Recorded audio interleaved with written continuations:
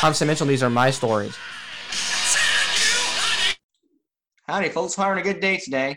I'd like to be the first to welcome you to Autism Rocks and Rolls. Now, before we begin, I must know that I am not a doctor or a psychiatrist. If you feel like your son or daughter needs to be diagnosed, please see a physician for any medical concerns that you have, because I only speak on this based on my experiences.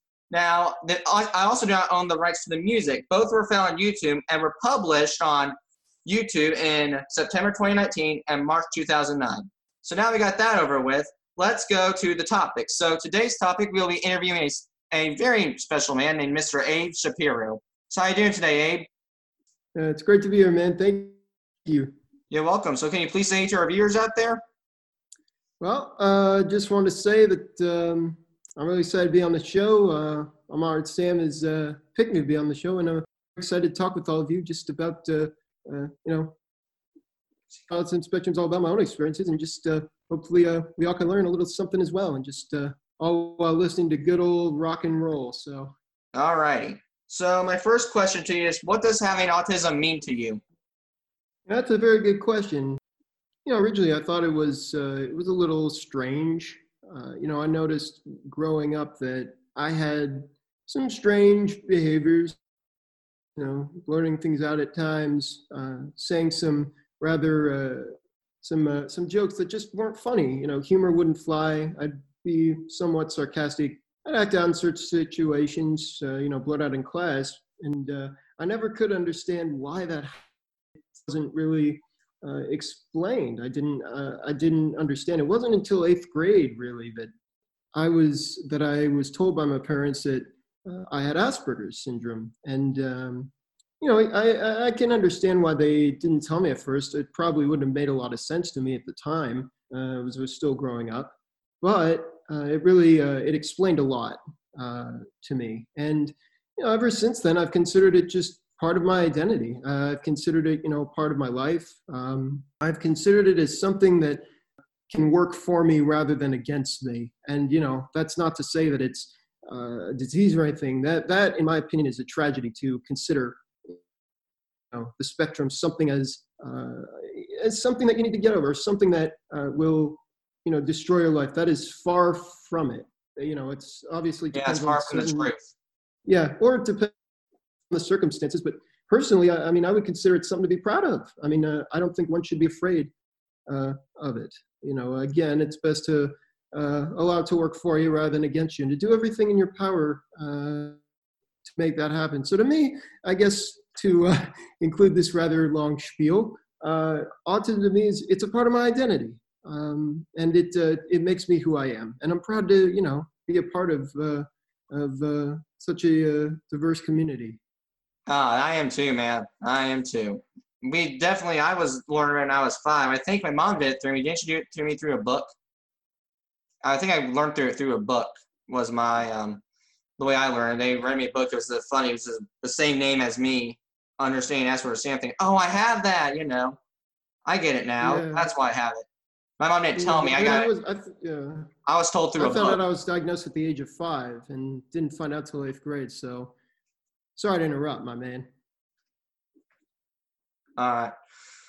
It's all right. It's fine. You're fine, buddy. So yeah, I learned mine through book. So we definitely have a lot of things in common with how we were told it. I guess you could say, or told that we had it. Absolutely.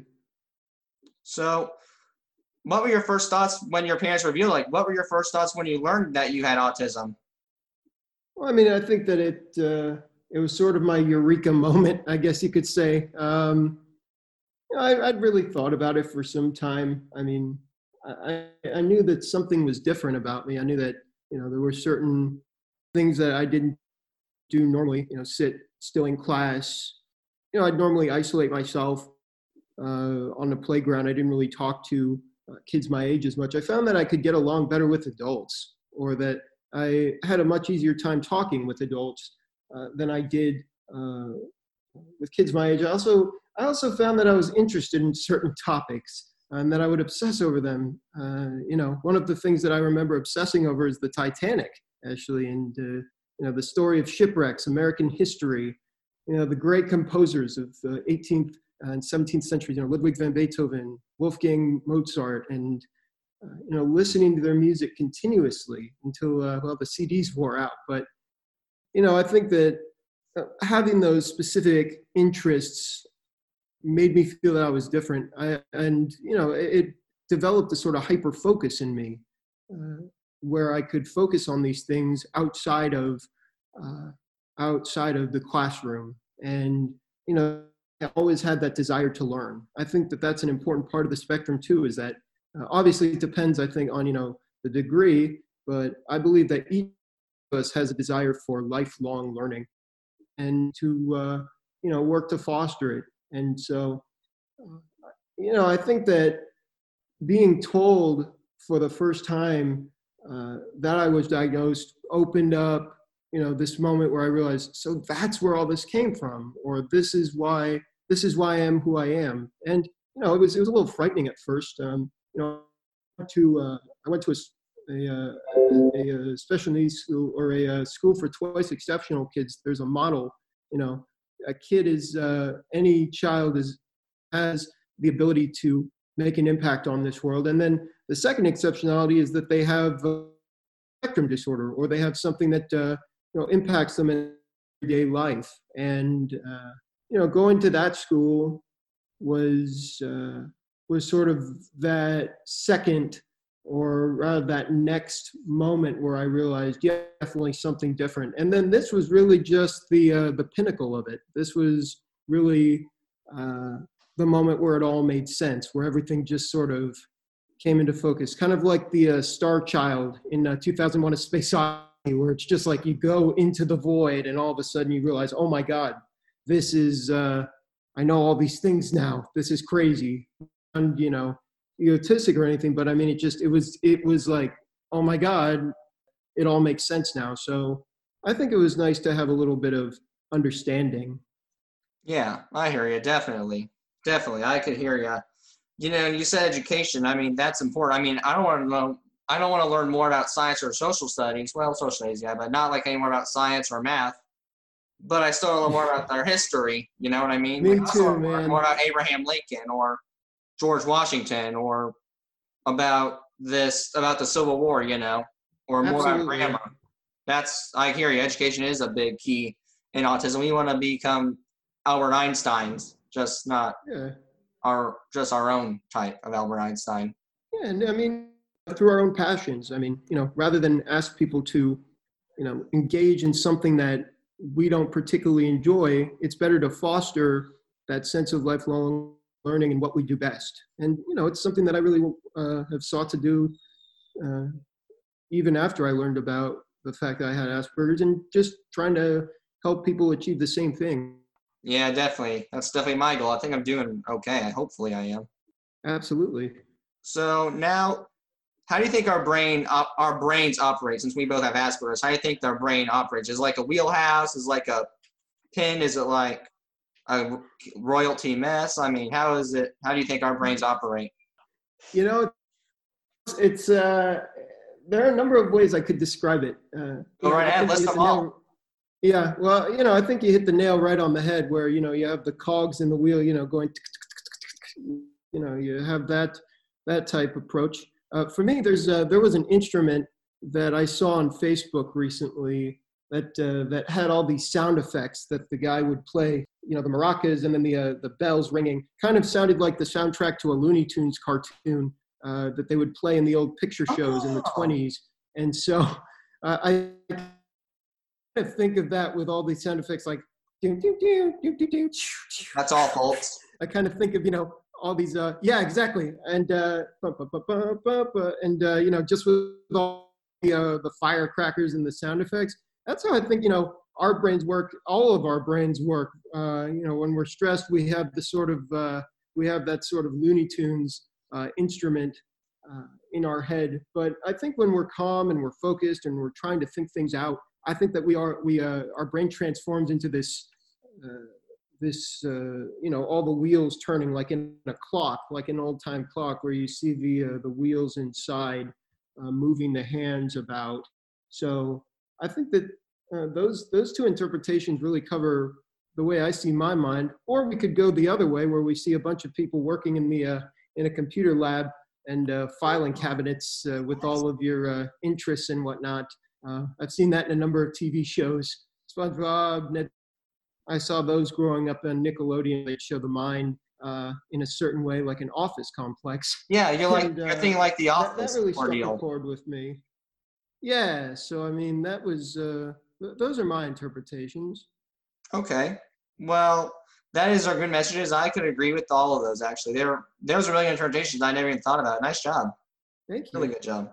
So now, what is something I do not know about you? What's a surprise fact, like a general, like maybe you don't, maybe you like olives and I didn't know, or you run a game show or something? I don't know. What's a surprise fact, bro? Well, when I was little, about 10 years old, I watched this, as you can see, big baseball fan. For the listeners out there, I am currently wearing a Los Angeles Dodgers sweatshirt. Big fan of the Dodgers since '98, been bleeding Dodger blue. But I watched this documentary, 100 Years of the World Series. And after watching that one time, I had managed to memorize each of the World Series. So each of the two teams that played in it, and they didn't start most valuable player voting until 1955. The first MVP was Johnny Padres, Brooklyn Dodgers, first title. But so I currently know all of the World Series since 1903, except for Wow. 1904 and 1994. Strike canceled those seasons. Could you list some of them? I'm kind of interested now. All right. How's about we go to the 2010s, for example? Okay, let's do that. All right. So 2010 World Series, San Francisco Giants versus the Texas Rangers. MVP was Edgar Renteria. Giants won their first World Series since 1954. Okay. 2011 World Series, Cardinals Rangers. But I'll go back a little further. 1911 World Series, Chicago Cubs versus the Philadelphia Athletics. Athletics won in, I believe it was 5 or 6 games. I'm a little rusty on some of these, but 1907 Cubs versus the Tigers. Cubs beat the Tigers. They beat them the next year in 1908, and then they wouldn't win another one until 4 years ago. 2016, who, by the way, the MVP was Ben Zobrist, hit the 10th inning base hit that won the title. So, I don't know. I think that's just a little bit of a taste. Yankees have 27, so we could go on for ages talking about, how many titles the Yankees have won. I know the longest sports droughts too. Cleveland still has one. They've had one since 1948. Red Sox waited 86 years. Cubs waited, 108 years, almost fitting because the numbers match up, 1908, 108. But I don't know. Hopefully I didn't go too far in depth with that. But I know a few of them. I haven't won since 88. That's impressive, man. That's really impressive. That's a great message because even though we might struggle with something else, you can remember all the series. I can remember a wrestling match from 20 years ago that happened. I mean, that's impressive in my eyes. So nice job on yourself. Really impressive. Thank you very much. You're welcome, buddy. So now, how do you get your message across? Like, we know you run the Neurodiversity Collaboration IU. So how do you get the message across? Like, you always have this message. I don't know what it is, which I'm going to ask you. Like, what is the message? But how do you get the message across? And how do you interact with someone? It was the Philadelphia A's versus the New York Giants. 4 games, 2 A's won. So I got the A's part right. Close, but close. But you asked, I'm sorry. You asked how do I get the message out? Yeah, how do you get the message across and how do you interact with someone? Well, are you talking about the group at IU or both, kind of. Like, I'm asking about your group at IU, but I'm also asking, how do you interact with someone like me or like someone you never met? Sure, of course. Well, I'd say the first thing that I would do is go up to them, introduce myself. Sometimes they'll ask you, looking at me. Eye contact is something that I struggle with at times. I think that's majority of us. But me too. I try. Huh? I said me too. Oh yeah, and I think that one thing I've learned is to try to ask open-ended questions a lot more than closed-ended questions. I kind of think of it as a neighbor coming to the door. So if you want to talk with someone or you want to invite them into your house, well, of course you know them, as a friend, you're going to want to ask them, you're going to want to swing that door a little wider. So try and engage with them a little more. Ask them, how's your day? Great. Well, that's a little bit of a closed-ended question. It kind of ends the conversation before it's really began. So, follow-up question, for example, such as, oh, why is your day going great? What happened today? And then, expand on that. It's kind of like a little bit of a dance. You sort of take the lead, you give them a little bit, they give you a little bit. So I think you can use some of those skills with which to develop a nice little discussion with them.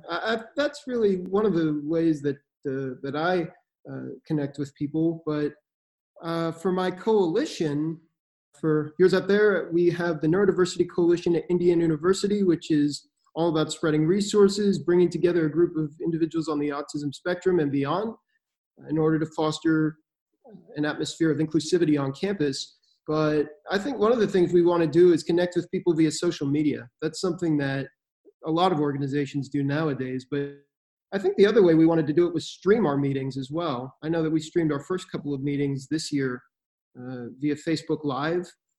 We were also thinking of doing it on Instagram. We didn't really have a chance to develop some of our social media profiles this year. We wanted to focus on recruiting some people via Facebook. But I think that with our next president, Ben Foley, shout out to you, Ben, and Alexis Brown, I think that we can go beyond Facebook and really get the message out. We also posted a lot of flyers as well. We'd have multicolored flyers to attract people's attention, and we use a brain as our logo. So we use cream and crimson, our school colors, but we'll mix it up every now and then. But I think that's really the bulk of how we get the message out. But there's also a Students on the Spectrum Club, run by Indiana Resource Center for Autism's Marcy Wheeler, and she is, to me, a godsend because she has really distributed a number of resources on campus that are dedicated to bringing people with autism onto campus and helping them in any way that they need. So I think that partnering with different organizations is another way that we can get the word out. We were thinking of having an event where Haley Moss, the first openly autistic female lawyer in the state of Florida, was going to come and address students at Indiana.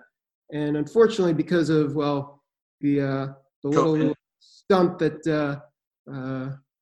the bacteria has pulled, or the COVID virus has pulled on us, you crazy medical genetic thing, which I know nothing about. You crazy biological COVID creature, you. We weren't able to do it, but I'm hopeful that we can in the next semester. And do it down the road.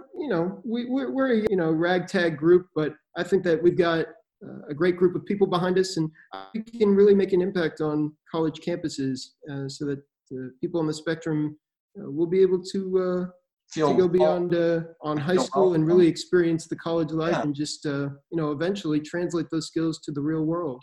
That's my dream, is to really see people like us go to college and experience the college life, really engage with the concepts that they learn and apply them to the real world, so that just as everyone else can. Yeah, I can agree with that, man. So now, not everyone is accepting with autism. That is sad. So it really is. How do you handle your autism when someone is not accepting you? I have my ways too. Don't worry. I just don't pay attention to them. That's my way. Oh yeah, well, me too. I mean, not everybody's going to like you. That's a certain part of life that. That's for everyone, not just someone with autism. That's for everybody. Oh, absolutely. Everybody. And I realize that it takes people time to get used to that fact, but unfortunately, the world's not a perfect place, and not everybody likes everybody. And I think that the way I did it in my early days wasn't the best. I mean, I'd probably shout them. I'd be very upset. I would think, hey, what, how dare they not listen to me? Why? Why?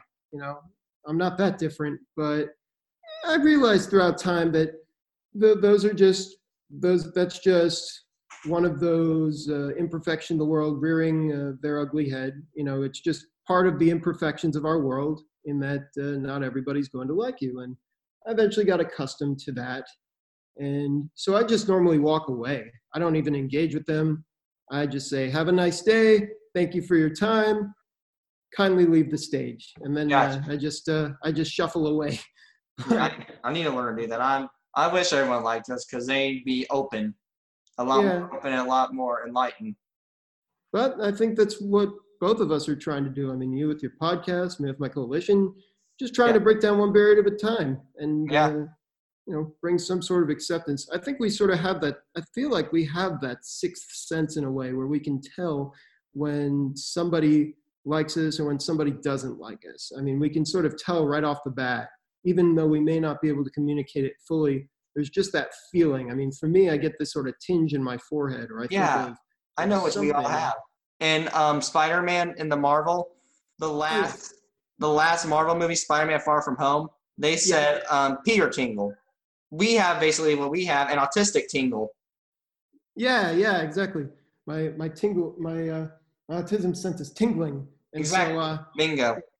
I hear the fireworks go off in my head, and I'm just like, yep, catch you later. Exactly. So now, can you describe yourself? Ooh, getting a little philosophical, aren't we? We are. Well, I would say I'm a pretty simple person. I tend to live pretty simply. I don't ask for much. I'm someone who will try to curl up with a nice cup of coffee or something or tea on a rainy night, read a book, go out to a baseball game, try to socialize with people as much as I can. I'm not the best in loud environments. I try to be more quiet internally. Well, my voice is more loud. I'm more of a loud personality externally, but internally I feel that I'm more reserved. I don't really like quiet, or I don't really like loud places very much. Yeah, I'm used to like that, but not as much anymore. I'm the type of guy who's loud and proud. Loud and proud with the world and loud and proud externally. I mean, for me, I think I'm about letting the world in rather than shutting it out very much. But I think it also depends on the situation as well, or how I'm feeling that day.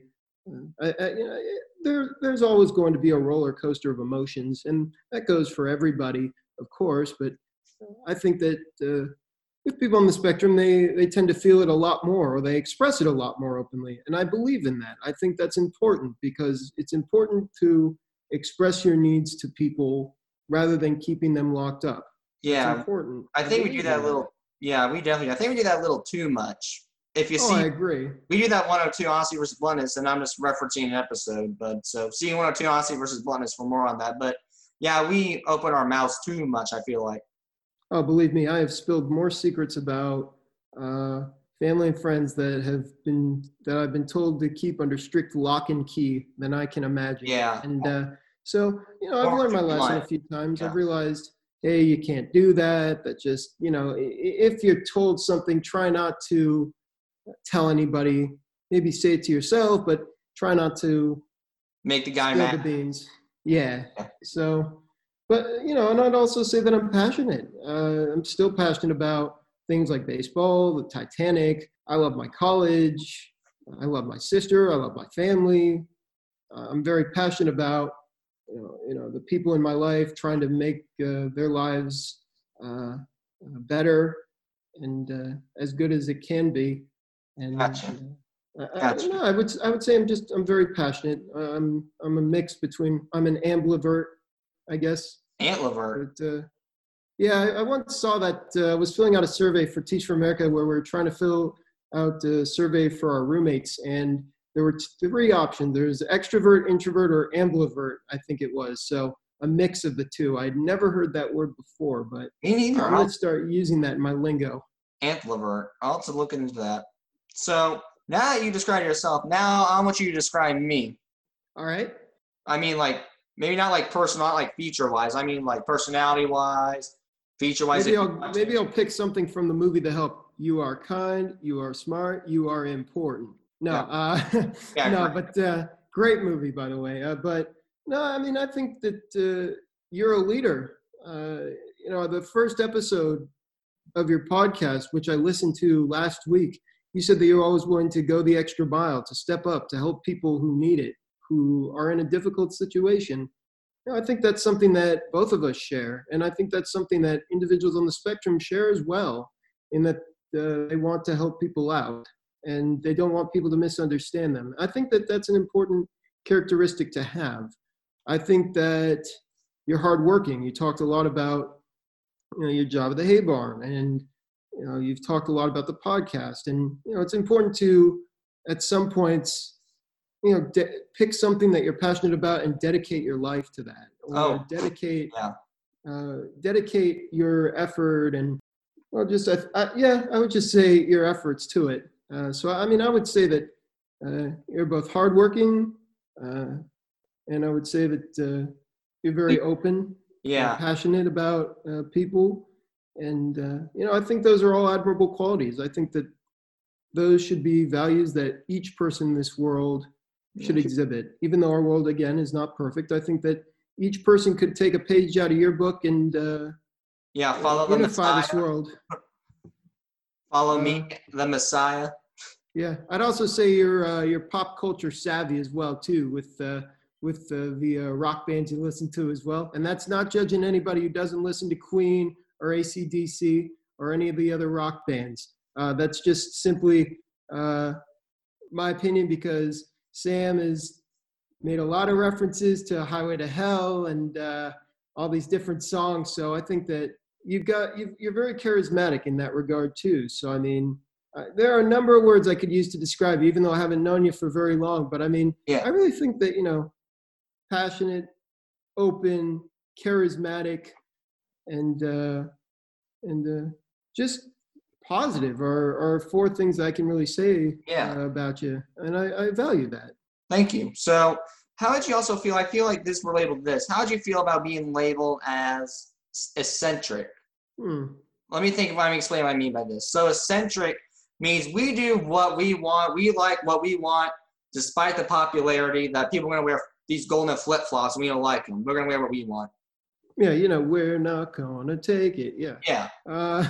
Except we're not going to like it. We're not going to do it. Yeah, there you go. I don't go with, I try not to flow with the crowd very much. I try to just do my own thing. When I go to school, sometimes I'll just wear a polo shirt where I just keep the collar open, with one button, fastened, the other one open, the collar is down. That distinguishes me. People have different, people will wear, the fashionable button-down shirts, or they'll wear these, things with diamond, the diamond logo on the front of it, or something like that, something eccentric, or something that is eccentric for them, but not for us. Yeah, and I think that, again, that goes for everybody. I would consider myself eccentric. Yeah. Sometimes, I was in this Living Learning Center during my time at Indiana University, Collins Living Learning Center. Highly recommend for all the viewers out there who are going to Indiana University. One of the most inclusive communities you will ever go to. It's amazing. But our mascot is a gnome. So our slogan is "Home is where the gnome is, gnome sweet gnome." And we made these little hats, gnome hats. And so I wore that around often. People in class would be saying to me, "What is that? Why are you wearing that? What is this?" Why not? I'm like, why not? It's a part of my identity. It's a part of my college experience. Why not express that openly? Why not say I'm proud to be a member of Collins Living Learning Center? It's another reason why I'll wear my IU jacket around often, because I'm proud to be a member of Indiana University. Yeah, people they should do that a lot more often in Indiana. I don't think that there's anything wrong with doing your own thing. Yeah. As long as it's not hurting anybody else. Yeah, as long as you're not gonna cut someone's head off.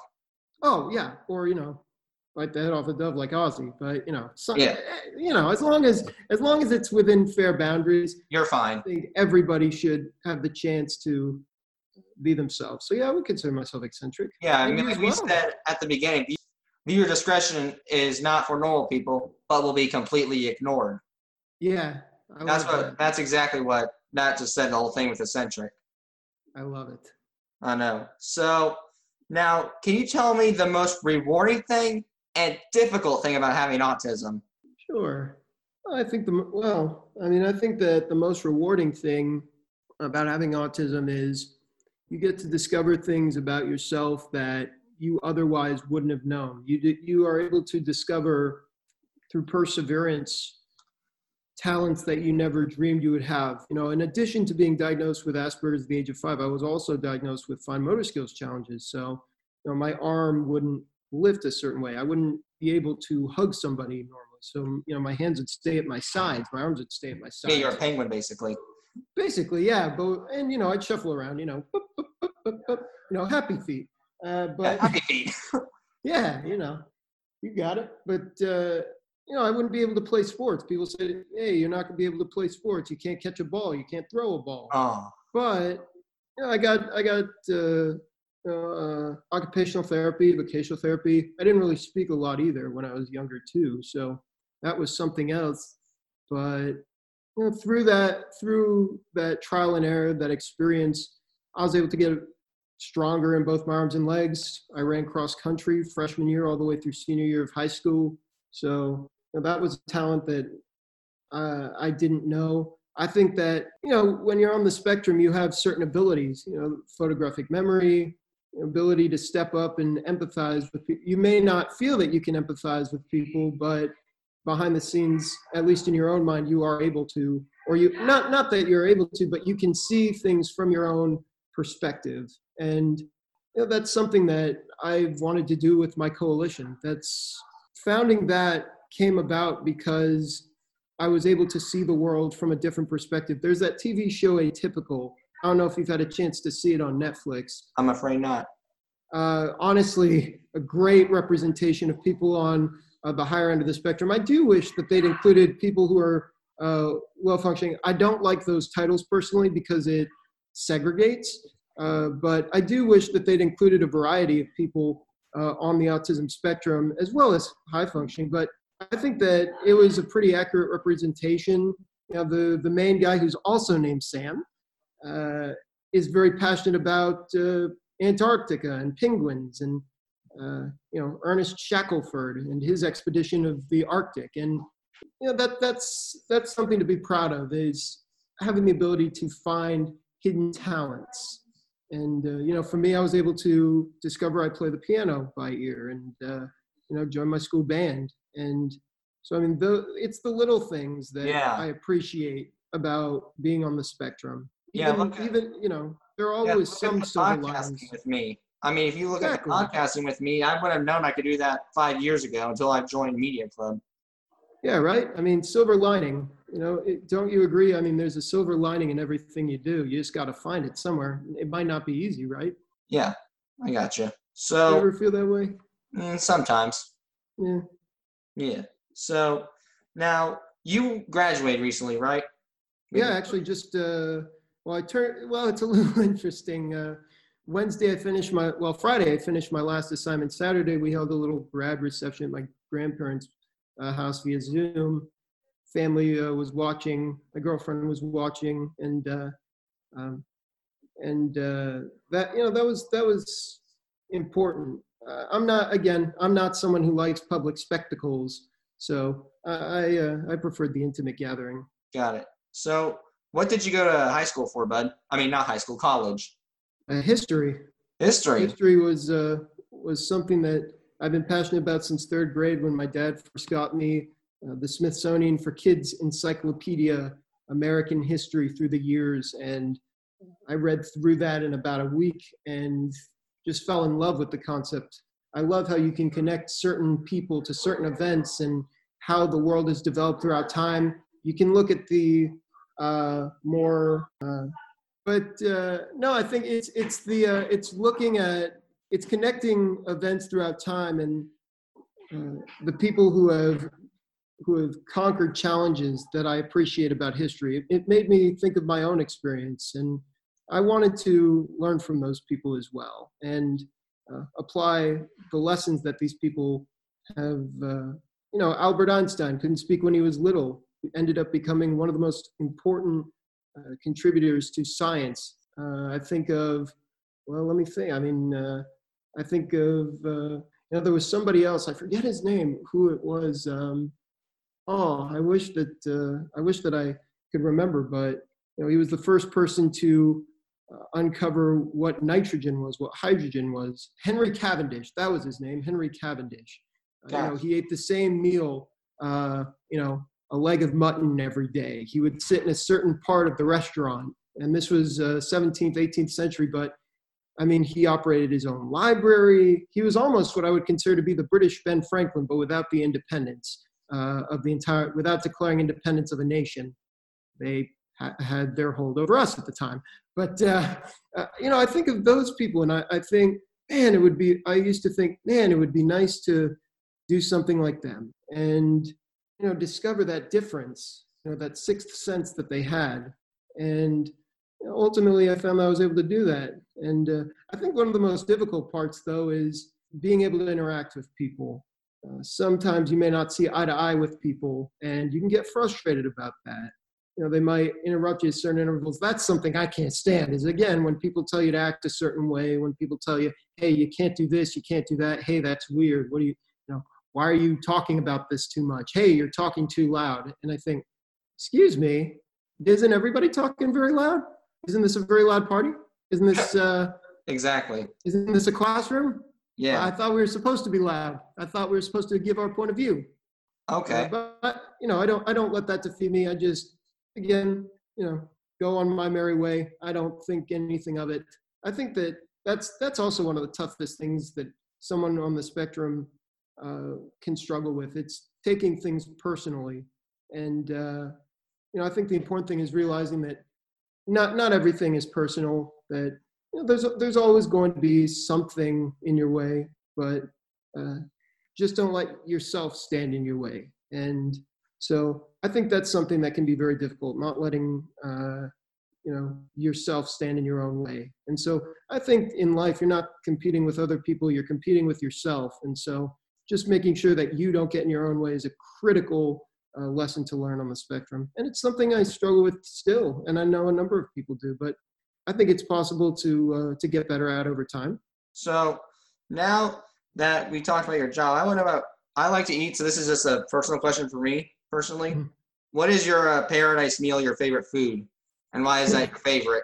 It's an interesting story. I have eaten meatloaf since I was like 5 years old. And I'm not talking about meatloaf with ketchup. Ketchup hurts my stomach.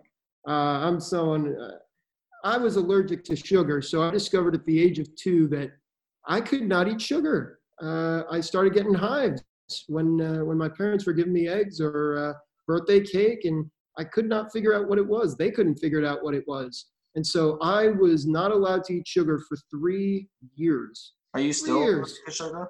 Oh, well, at the age of 5, at 5 years old, the doctor said, "Oh no, you're fine. Sugar, all set, buddy. Eggs, nope. Sorry, no eggs for you. No scrambled eggs.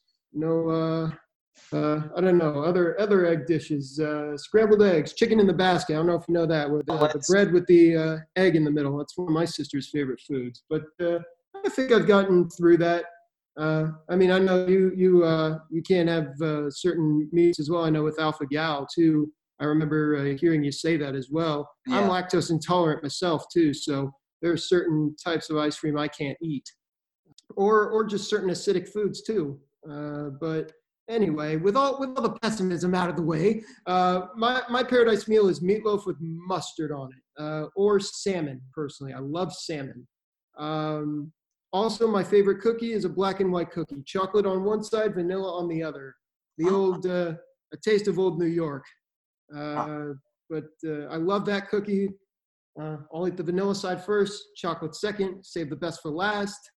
And my favorite drink is also peach Snapple. Goes back to my middle school days. We'd order from a diner down the road from our school, and peach Snapple was always just that one.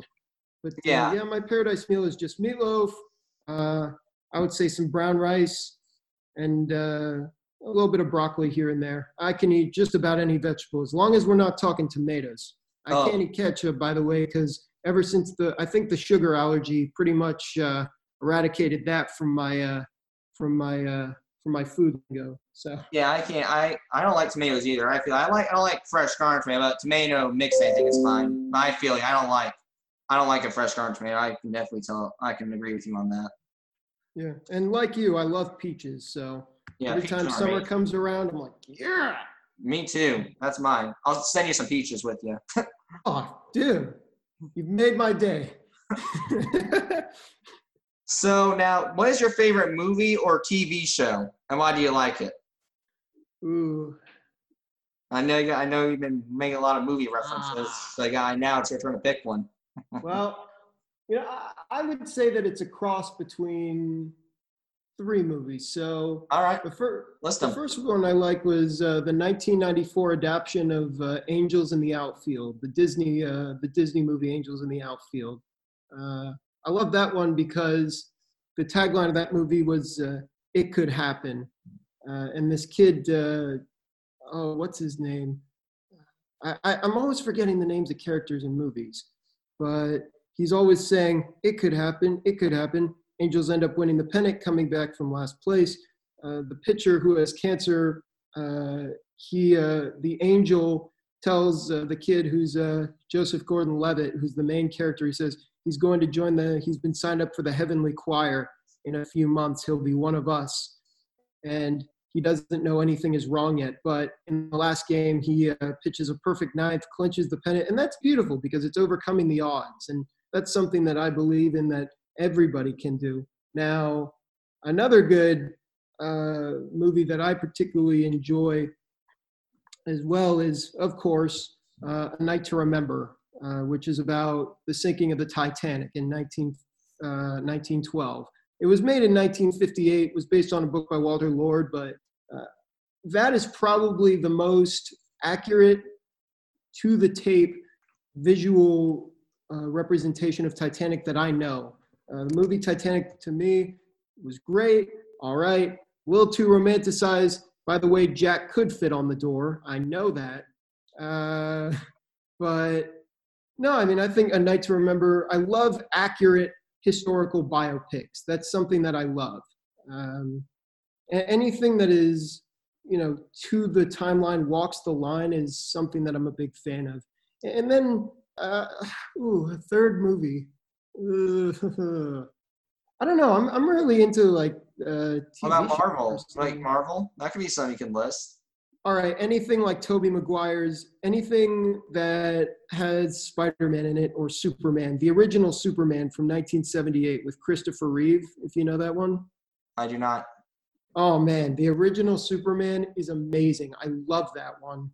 It has the best visual effects that I've seen in a superhero movie. That's not to say that Marvel's CGI isn't relevant. I love that movie. I love any Avengers movie. The visual effects are stunning, but for the time, Superman's trilogy with Christopher Reeve was incredible. But I don't know. I think that just about sums up movie. Oh yeah, there's one more, an Indian movie that I saw in 2010, shortly before I found out that I was diagnosed with Asperger's. It's a story about a man named Rizwan Khan. He comes from India, and he, throughout the movie, tells his life story. And he goes to the president of the United States. He's from India. He's a Muslim. And in the wake of the September 11th attacks, there was that rise of Islamophobia in the United States, something that really should never have happened. Not to interject anything political into it, excuse me, but I'm just saying, it's that thing of diversity, that inability to understand where other people are coming from. And, that ability to generalize people based on a single historic event.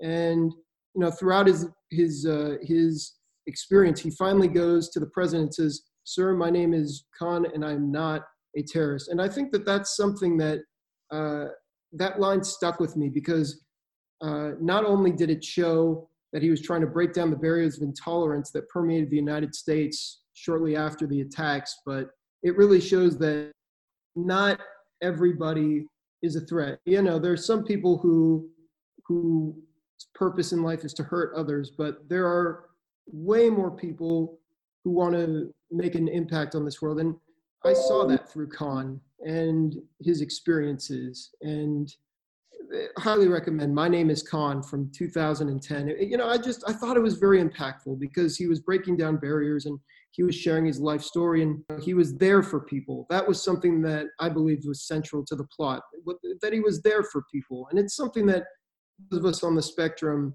I think, can rally around. And I definitely rallied around Rizwan Khan during that movie. I hope I didn't interject anything too political or anything like that. You're fine. But you gave a good answer, though. I will give you that.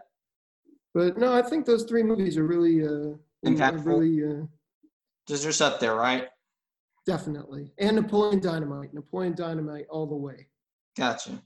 So what has been your favorite vacation that you've ever taken, and why do you enjoy that vacation very much? You went in Texas, you went to Florida, could be one in Washington, could be one in Montana even. I gotta say, Washington was pretty special. First time I ever went to Washington. Washington State or D.C.? Oh, excuse me, D.C. Okay. D.C. was very special. That is a historian's dream. I went there once.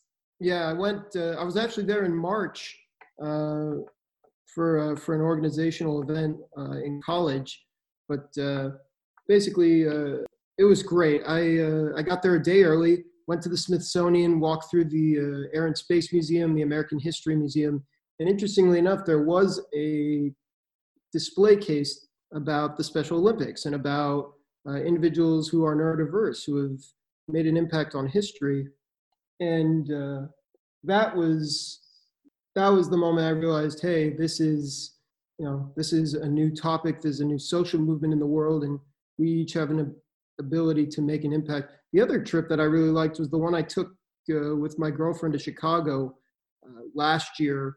We went. We were all over the place. We went to the Billy Goat Tavern. I don't know if you've seen the Saturday Night Live skit, cheeseburger, cheeseburger, cheeseburger.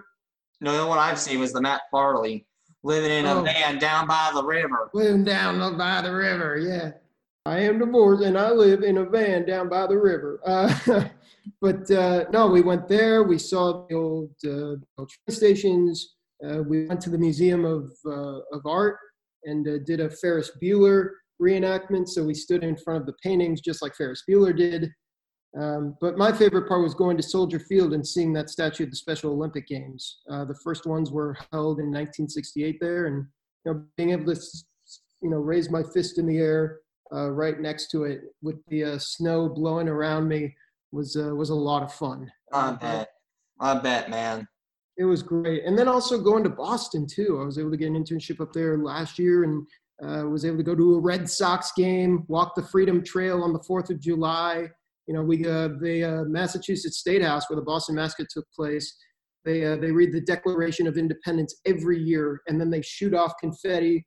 They do a little bit of a gun salute in the air, and then there's just a big parade down Faneuil Hall, and that was great because I got to see the scope of the American Revolution, got to see it on the 4th of July, and to me that's special. I mean, being able to see the birthplace of the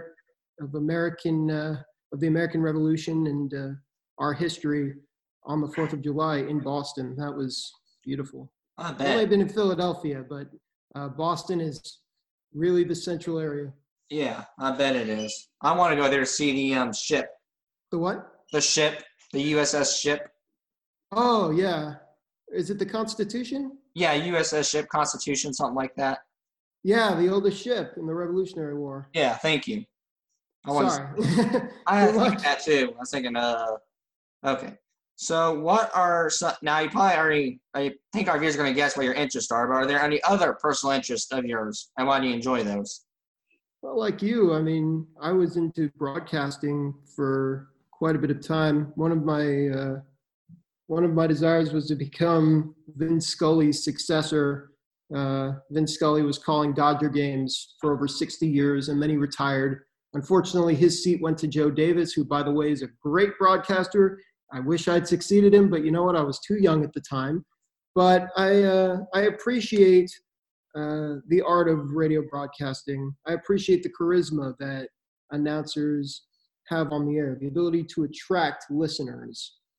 There's still a radio station that I listen to every day. It's called KREF 101 here in Los Angeles, and they play a bunch of oldies and rock, and that's my style. And I know it's probably yours too, but well, I think another passion of mine is, besides sports, I'm telling, this is tough. But You list all your personal interests basically through the whole podcast, so I'm thinking, are there any others? I gotta think of something. Well, piano. Always trying to learn a new song is something that I'm very interested in. I recently memorized Train's "Calling All Angels." I think it's only fitting too, considering the need that we need some sort of miracle in the world today, especially with what's going on. But on that pessimistic note, but also world history itself. That's branching out. Yeah, I bet you'd be interested in that. Absolutely. And I think my other interest is, I'd say teaching as well. I'll be teaching a few months, but I think just trying to convey my interest to other people and see what their interpretations are. Trying to teach something new to someone each and every day is something that I'm interested in. Yeah, I bet it is. My mom's a teacher, so she feels and see when I meet my mother for that. That was a good episode. But yeah, she's a teacher. I think that's the same reason why she likes to teach. Absolutely. Yeah. What is your proudest accomplishment you ever made in your life? Well, I would personally say graduating college. I think that experts said, hey, you're not going to be able to go to college. You're not going to be able to go to high school. You're not going to be able to play sport. Yeah, but then it's always good to prove them wrong. It feels good to just stand at to have climbed the mountain and now stand at the top, realizing that I not only survived but thrived at college. I'd also say, getting all league honors in my last race at cross country was something special, and being able to pass on the team to a new leader. Getting the title of team captain was something that I did not expect, because I didn't think I was the fastest. I tend to doubt my abilities a lot, and being named team captain my senior year was something that I am still proud of to this day. And being able to lead my team to the prelims was something special. But again, one of my other accomplishments is founding the Neurodiversity Coalition, because there wasn't that organization on campus, or at least there wasn't as much knowledge of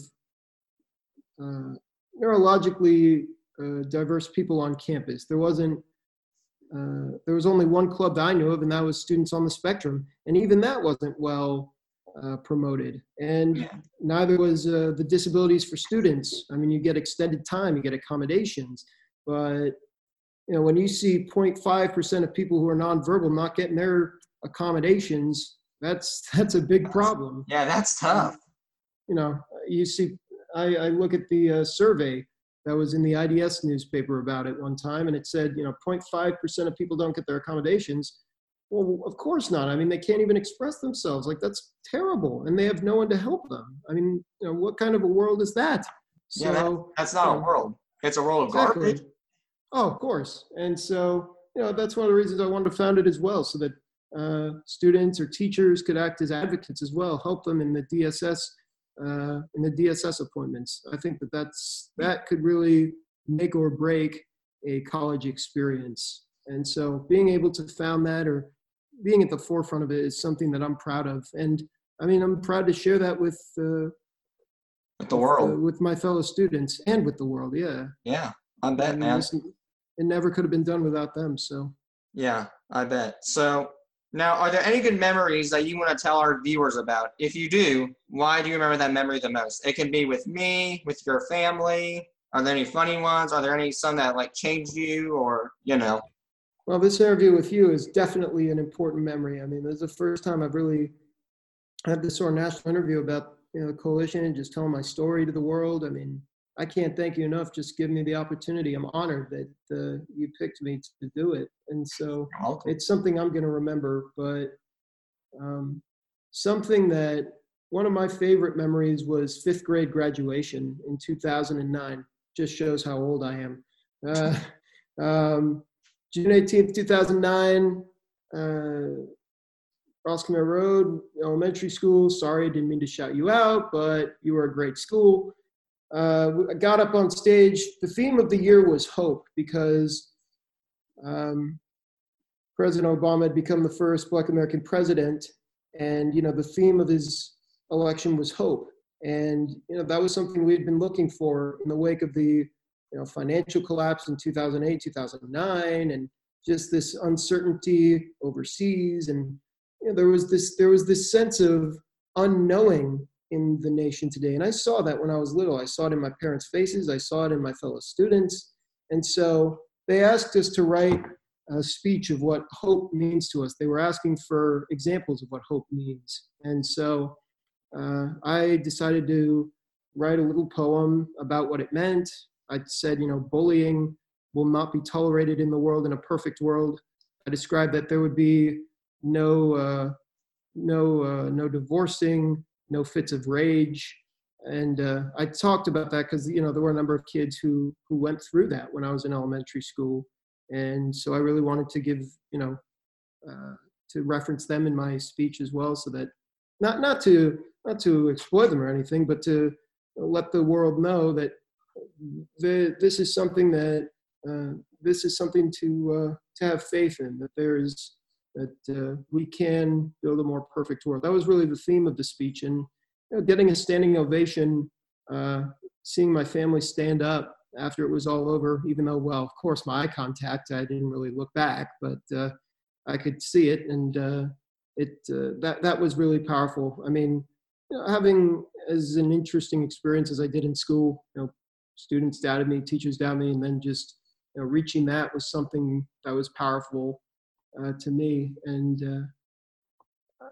another favorite memory to me was when my also seeing my dad in that crowd, and just his beaming and his smile and his just, the tears rolling down his face. I mean, it was at that point where I realized that, I'd made him proud. I mean, he is someone who I try to impress a lot, as well as my parents. They believe a lot in me, and they encourage me to strive for excellence. And seeing them just smiling the way they did, and my mom and my dad just crying, that was when I realized, I really hit the nail on the head and made them proud. And I would also say that that's really those are really some of my memories. And also finding out that I got accepted to Indiana, that was beautiful. That's something that I'll never forget either. Yeah, Indiana is good with special needs. I agree. Not just IU, but Indiana as a whole state. It's been so accommodating. I love the state. It's grown on me. My mom's from Indiana herself, and the state has become my new home away from home. And I'm hoping to stay there for quite a ways to go. Sorry if I speak out of order. I know I've kind of stumbled over words sometimes. Don't worry about it. Now, is there a funny memory you like to talk about? I know I asked it, but any moments that made you laugh, or? Well, let me think here. It could be with anyone. It could be with your dad, your mom, a family member, me. Yeah. Oh boy. Wow, this is tough. Well, there was one time when I was at we were down in San Diego watching a Padres game right before 5th grade. And the Padres, I believe, were playing the Giants. They were up 9-2, if I'm not mistaken. And all of a sudden, out of nowhere, I see a guy run out onto the field in his underwear, just waving his arms like crazy, just spinning in circles, jumping in the air, and just like, woohoo, I'm famous. And then you just see the security guy pin him to the wall, and just like, that's enough. And then they just throw him off the field. But I booed just about with the rest of the crowd, because I wanted to see an encore performance. I wanted to see him, break it down on the floor, and just, who knows what that man could have done. He could have been drunk or something. Who knows? Though I wouldn't have mind seeing, some break dancing, seeing some groove. Who knows what that man would have done to entertain the masses. The game was pretty much out of reach. So yeah, he might have something to do and then nothing. We needed some kind of entertainment in the world today. Not today, but I mean, we needed some kind of entertainment at that point in time. So He definitely showed it. Yeah, he did. So, maybe this is the final question, buddy. What advice would you give for someone who has autism or just learned that they had autism? Well, I would say when you first find out, don't be upset. I think that for anybody finding it out, it can be a little shocking, but I would say take it as a moment of clarity because, and again, it depends on the different degrees of the spectrum, but I would say it's important to not let that affect you. I think it's important to take with it and run with it. There are a lot of people in the world today that say that it's a negative trait that needs to be eradicated, and to me, that is it's not possible. It's a neurological difference. It's something that is a part of you. It's not something that can be taken out. It's not something that can be completely removed. It's a part of you, and so I think it's important to make your difference work for you. Make it a part of you rather than have it work against you. And you can do that in a variety of ways. Find something you're passionate about. Don't be afraid to talk with somebody if you can. I mean, always look for the people who are helping. There's a good quote from Mr. Rogers that I remember seeing in Won't You Be My Neighbor? He said, "In the toughest of times, look for the people who are helping. Those people will guide you," or something like that. But I remember, look for the people that are helping is the advice that I want to give to the viewers out there and to the listeners. Something else I might say is find common interest with someone. As you get to know someone over time, you may have different interests with people, but I think, there's always going to be someone who is similar to you, be they normal, be they autistic, what have you. They will have interests that coincide with yours, and you will be able to find that special someone or that friend. I mean, I'm not a professional, so I can't really. I'm just talking from my own experience, of course.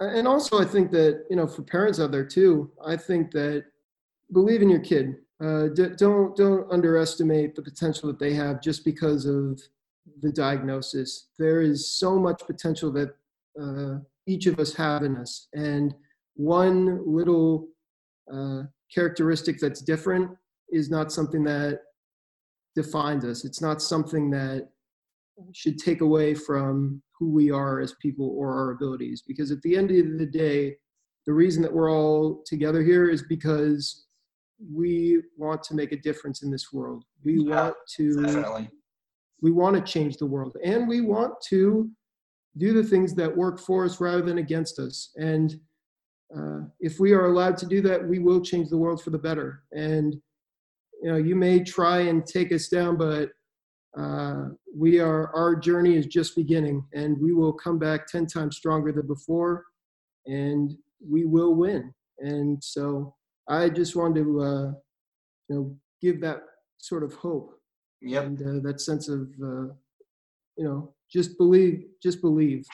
Yes, there's always going to be light at the end of the remember tunnel. to persevere. But, Definitely. Don't be. It's okay to be afraid, and I realize that. But try to find ways to distract yourself from that fear, and that's where I think finding a passion helps. That's what I think. Being on the spectrum helps too. I mean, it can really take away that anxiety and that fear of not being accepted. Definitely, I can agree with that. Well, Abe, I think we're done here. Do you got anything else you'd like to say? Well, I just wanted to thank you. I wanted to thank your mom. Gina, thank you very much for inviting me to be on the show. You were amazing. Your questions were articulate. They were detailed. They were fantastic. You have a gift for gab and a gift for interviewing. So I'm really impressed with how far your podcast has grown, and just keep doing your thing, man. I'm really impressed. And Thank you. For everybody out there who's thinking of Indiana University, check out the Neurodiversity Coalition. We are going to make a difference on this campus, and we want to help you achieve your goals on this campus as someone who is different from the regular crowd. So we're here for you. Thank you. Thank you, Sam. Thank you, Gina. And keep doing your thing.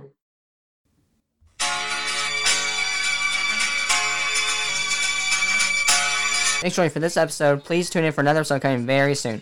I hope you enjoyed listening to me ramble. Thank you very much.